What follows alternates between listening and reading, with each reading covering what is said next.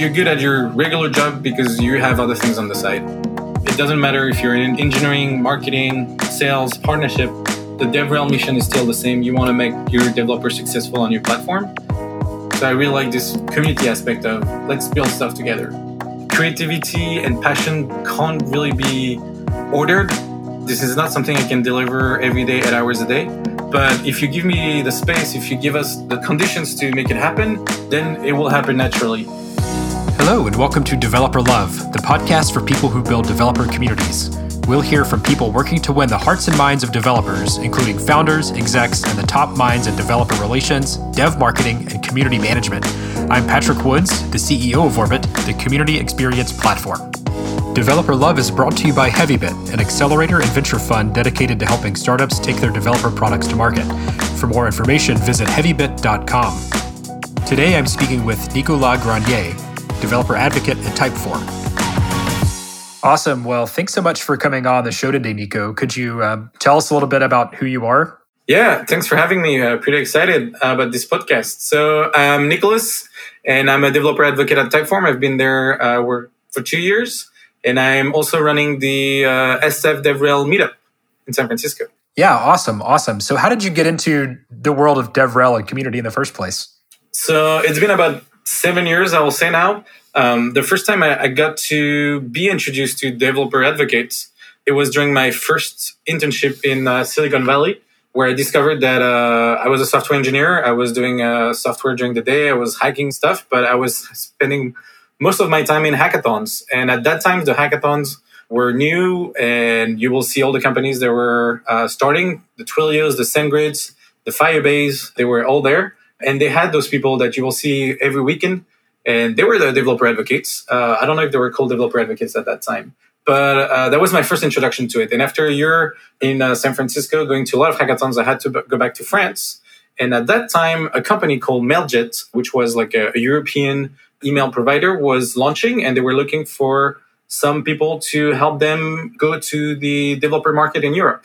And this is basically how I got started, doing some contracting for them and bringing the experience that I had from going to hackathons in San Francisco. Awesome. I love the San Francisco DevRel meetup. I've been quite a few times. I'm interested, what's the thing that keeps you going when you're organizing that thing month over month? I know it's got to be a lot of work. The meetup it's a really fun place and a good time to put a face on the usernames that we see online. We're all very connected through the different social media that we use. Is it through Twitter? Is it through Slack? Is it through GitHub? And sometimes we don't get the opportunity to meet in person. So whenever everybody is around in the city, it's great to meet in a meetup and build those relationships, because we're going to build some projects together. We're going to work on some things together for our different companies or just for fun. And it's also a good way to get people introduced to the space. If they're just new and got a new job, just starting into the space, they get to meet other people that can eventually guide them or answer the first few questions they may have about being a developer advocate. So I really like this community aspect of let's build stuff together. Shifting gears a bit, what would you say is the secret to building things developers love? So there's no specific secret, but I think it has to be something that excites you first. You're your first audience. You're a developer. For most of the people in the space, we're all developers. And so you should be excited first. For all the different reasons. Is it because you're solving a problem that you've seen in one of your customers? Is it a problem that you solve for someone that you've seen running a business? Or is it just to have fun? This is where you get your excitement, and this is where you're building this, and this is something that's going to be shown in the way you render it. Is it through the effort you put into the design? Is it the efforts you put into writing the blog post? People are going to feel this excitement. And if you try to fake it, and this is how I feel personally whenever I do something that I'm not 100% passionate, you can feel that it was not my first choice. And this is not the content that I want to deliver, but I was kind of forced to do by sales, by marketing, by another force. And it ends up being an okay content that doesn't resonate as much with developers. What's your advice for companies that are trying to tap into that passion of their advocates or of their community leaders or whomever? What's your advice for companies in getting their best, most passionate work? I think like everywhere, not specifically for developer advocates, but you got to leave some space. Creativity and passion can't really be ordered, and this is not something I can deliver every day, 8 hours a day. But if you give me the space, if you give us the time, if you give us the conditions to make it happen, then it will happen naturally. If you sometimes put too much processes, if you put some numbers, just like, all right, this week, this month, you have to create that much content, then the creativity aspect of it will disappear, and the impact that those people are going to have on the content will disappear. So, yeah, it's a great point. It's interesting because it may contrast a little bit with, I think, one of the hottest topics in our space right now, which is KPIs and measurement, improving ROI of DevRel and community activities. So, how do you think you balance this sort of, on one hand, the creativity and having the space and not knowing when a project's going to be delivered because it just takes time versus, the sort of business need to deliver results? How do you rectify those two things? It's a fine balance for sure. It really depends on the size of the company. It really depends on the different goals that the company have right now, as well as what they want to do with community. But I think it's best where you have some actual number goals and things that drive the global strategy. It's like, we want to talk to JavaScript developers. So we're going to make all the efforts to have a proper JavaScript documentation, proper SDK documentation. It's like those things you can measure in terms of when they will be delivered, how they will be delivered, and the impact you will have on the business. But then everything that comes around, how we're going to publicize this, and which type of partnerships we're going to build around this, and which is the innovation and the creative aspect of it. This is a bit harder to measure when you're doing the planning and a bit harder to measure after. But it doesn't mean that it's not valuable. And it doesn't mean that you should underestimate the time you should spend on those things. This is probably more a long-term goal and a long-term impact as well. So thinking about your own programs, how do you demonstrate that your efforts are paying off? What are the things you track and demonstrate internally?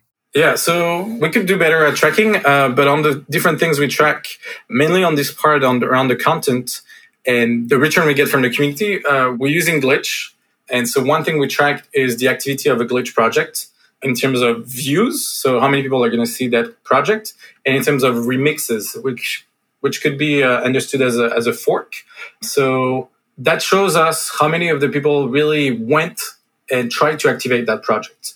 So it's a bit further than just like starting a project and say, oh, I like it. This is more like, okay, I want to try to implement it myself. And in our case, we use that measure to eventually push some product features. The API project that we have are usually live on the side of the product. For some of the projects, they're like patches to features that don't exist in the product. And by measuring those things, we can see if there is some engagement, if that's something that people want, and eventually that gets implemented. Another way of we doing this is by measuring the API calls and the OAuth traffic. If we force everyone to go through OAuth, that gives us more data on how they onboard people and how many users are using their app. And so by measuring those, we also see the trends of how many apps were created this month, how many made their first calls, and how many users it impacts on our site. That's really cool. So our community, we all love tools, we love products. What's the one tool that you can't live without? I will say, and I already mentioned that now, is Glitch. That's my tool of choice, probably because it's easy to get started. So I can create a Glitch project in 2 clicks, and certainly everything that I build is public. So I don't have to worry too much. It's going to be something that I can share at the end of the day. I can make a tweet about this, and I was like, oh, wait, you know what? I spent the afternoon on this thing, and now you can all use it. So documentation in this product will be easier as well. It's going to be a markdown file, and it's already there. It's also a great tool for engaging people because for them, it's easy to replicate and make it happen.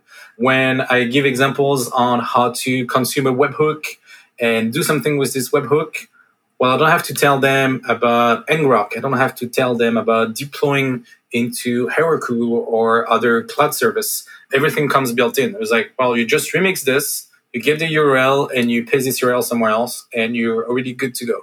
So it's easy to activate them and get them excited. So this is definitely, for me, the tool of choice at the moment. Helps me run workshops as well. Everybody's on the same machine. We don't have to think about libraries that you have to install first. We are all on the same environment. So we really recommend people to invest in their Teams page on Glitch. Cool, right on. You're thinking beyond tools.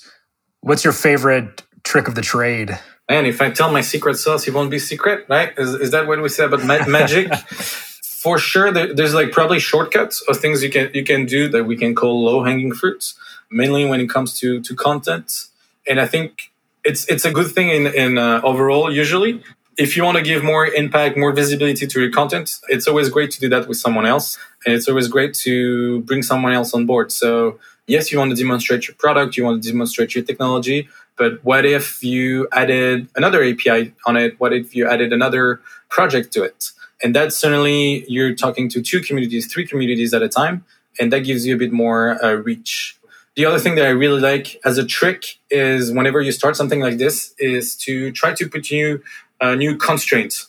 So today, I want to learn about React in something else with my product. So I want to make that constraint clear. And this is the things that I want to explore. I don't know anything about GraphQL. Well, today I'm going to make a GraphQL example, learning as a beginner what it takes and how you connect GraphQL with my tool or how you make simple things. So like before starting, like what are the rules of your project and put the boundaries of it. It makes the game a bit more fun because if you're like into your muscle memory of like, I already know all the tools, I already know all the frameworks, then you lose a bit the innocent aspect of discovering a new technology. So it's always good to get that perspective back. And I think that comes from putting limits, boundaries on your stack and projects.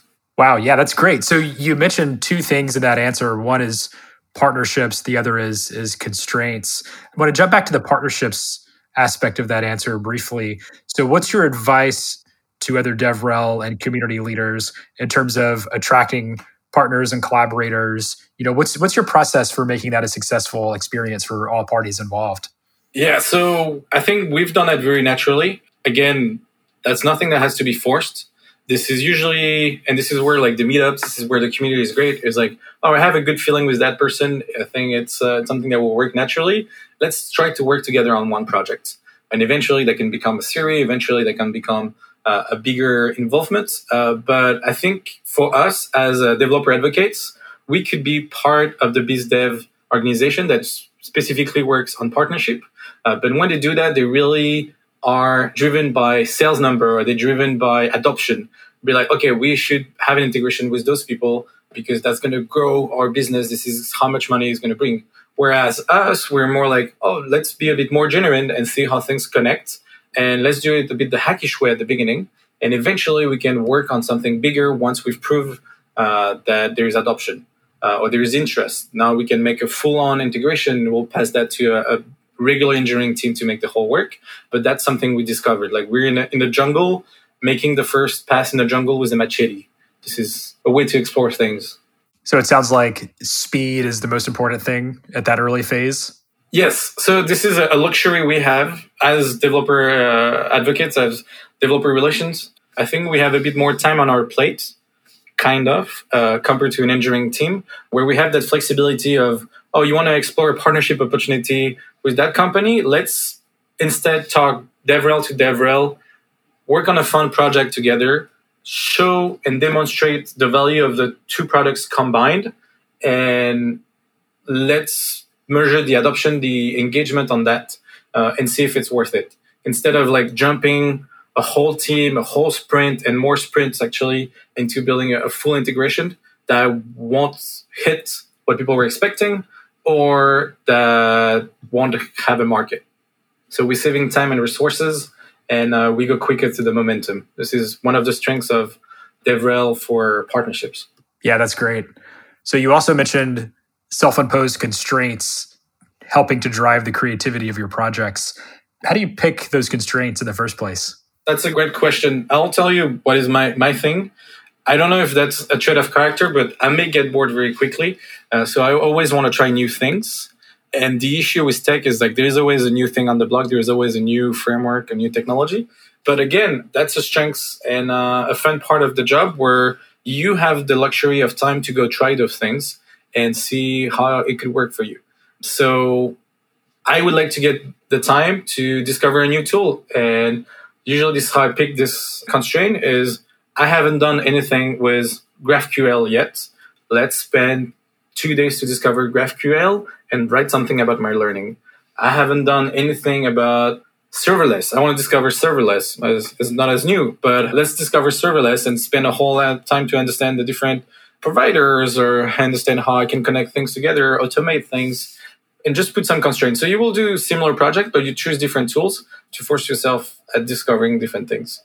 I'll tell you, my new thing right now is, it's more on the personal side, but is using some of the Typeform technology. I decided that for this project, I'm not going to code anything. I want to discover the no-code experience. That's actually a topic we can talk about, but what it means for developer advocates to talk to the no-code community, because this is a new community that we see, and for some of our products and tools, it makes sense. They're part of a community, and they might not be coders, or they don't use code, but in the end, they're the same hackers and they're the same builders that we're talking to regularly. And so my constraint for that project was like, I'm just going to use no-code tools, and we'll see what I can achieve. Cool. So what are the no-code, low-code tools you're excited about working on these days? There, no-code tools are many. The good thing about this space is like right now it's growing. There are like so many of them.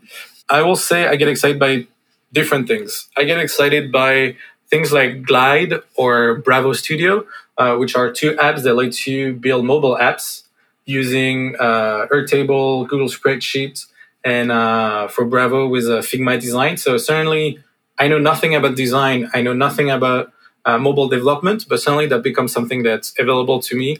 And it seems easy to build native-like apps. The only thing I had to know is connect things together. So this is definitely one I like a lot.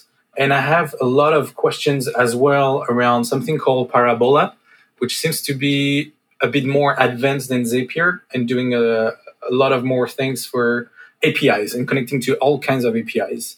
And so people are building crazy workflows around that. Cool.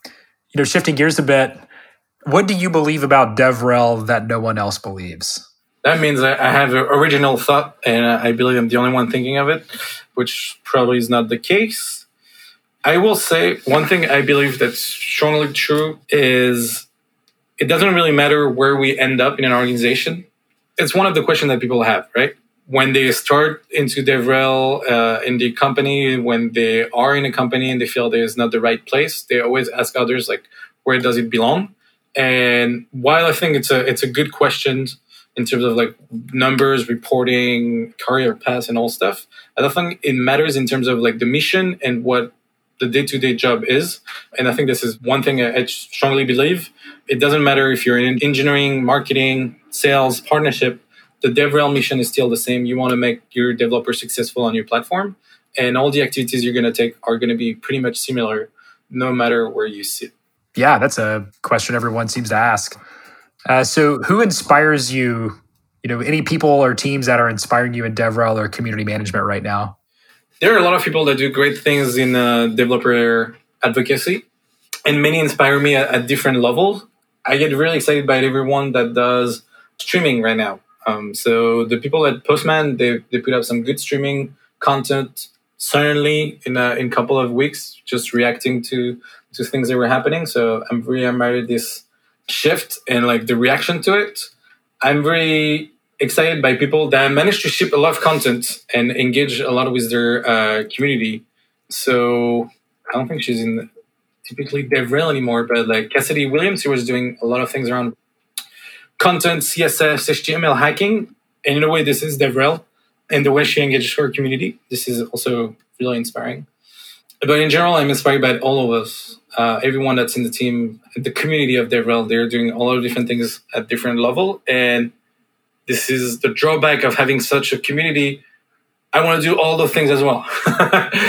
So when I see someone writing a great piece of blog post or starting a series about documenting what they do in their own community, I was like, oh, this is so nice. I want to do the same. I want to get more into writing this type of content.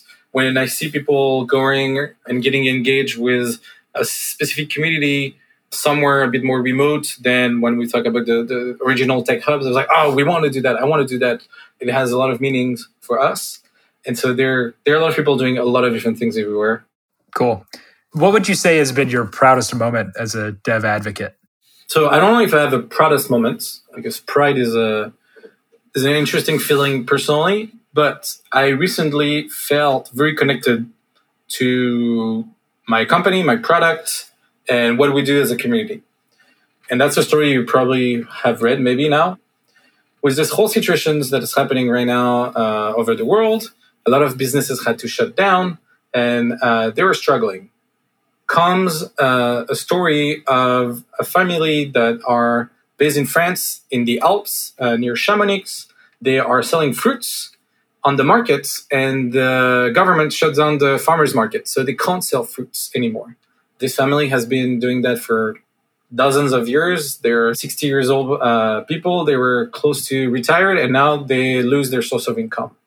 Their son is based in Canada, has been telling them to go digital for many years.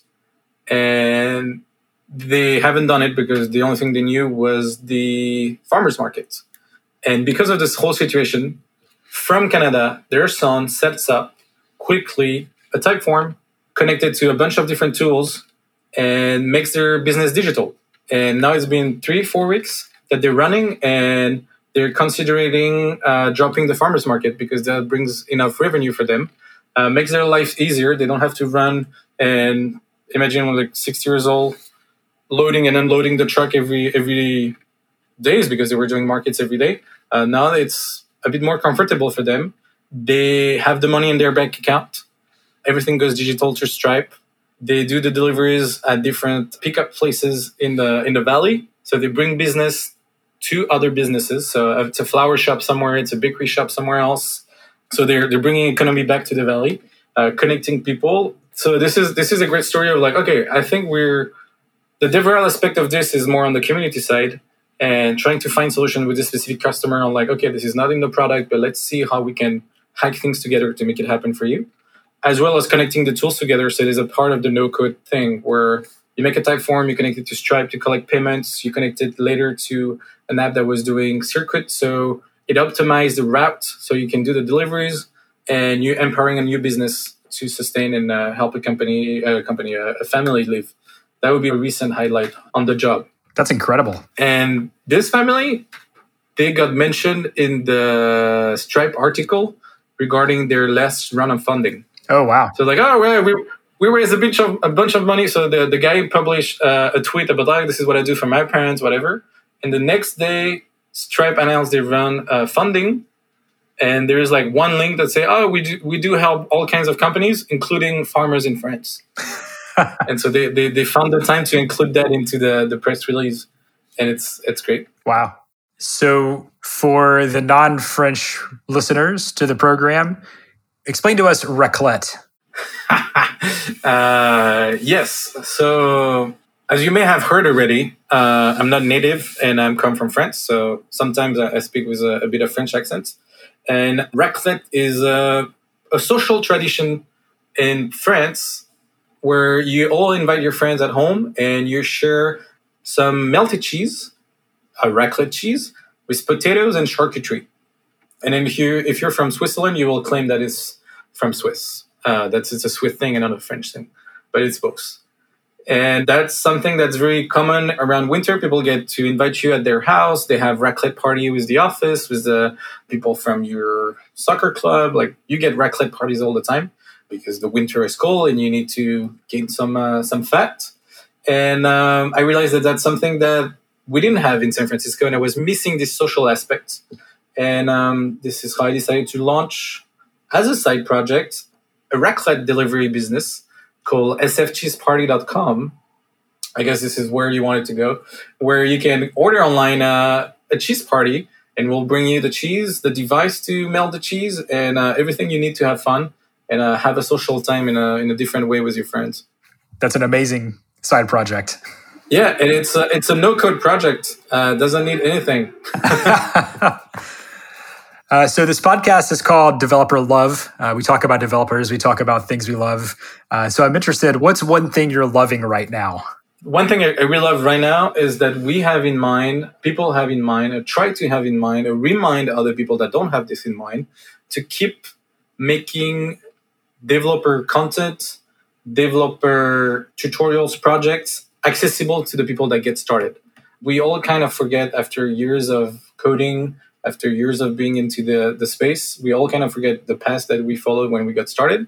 And I feel that what I love right now is like there's still people trying to make this accessible and available to all. And through all kinds of tools, this is definitely something true. Is it through Glitch? Is it through the different boot camps? Is it through something like Twilio Quest? There are different ways to get people into that and lower the thing that can scare you. It looks scary from the outside, and I love that there are many forces that are trying to make it more accessible. It sounds like empathy and a beginner's mindset are really important to your work. Yes, empathy is important to understand what is the issue from the customer point of view, so you can help them the best. And beginners, because we all are beginners somewhere. It might be through code, it might be through a special tool. I'm a beginner on everything.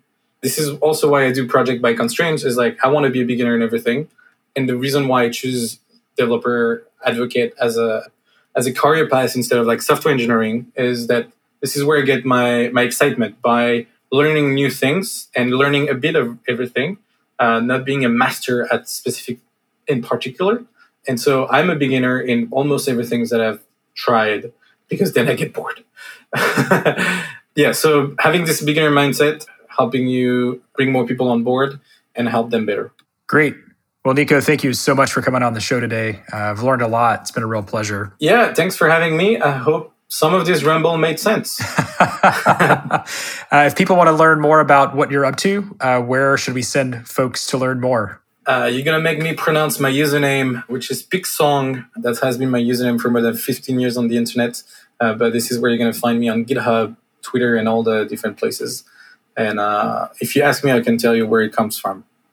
Ask me in DMs. Can you spell it for us? Yeah, this is where I should have chosen another username. Picsong. Awesome. Well, we'll see you on the internet. Thanks. See you there. Thanks for listening to Developer Love. If you've enjoyed this episode, please consider giving us a 5-star rating on iTunes and tell a friend. You can learn more about Orbit at orbit.love/podcast and follow us on Twitter @OrbitModel.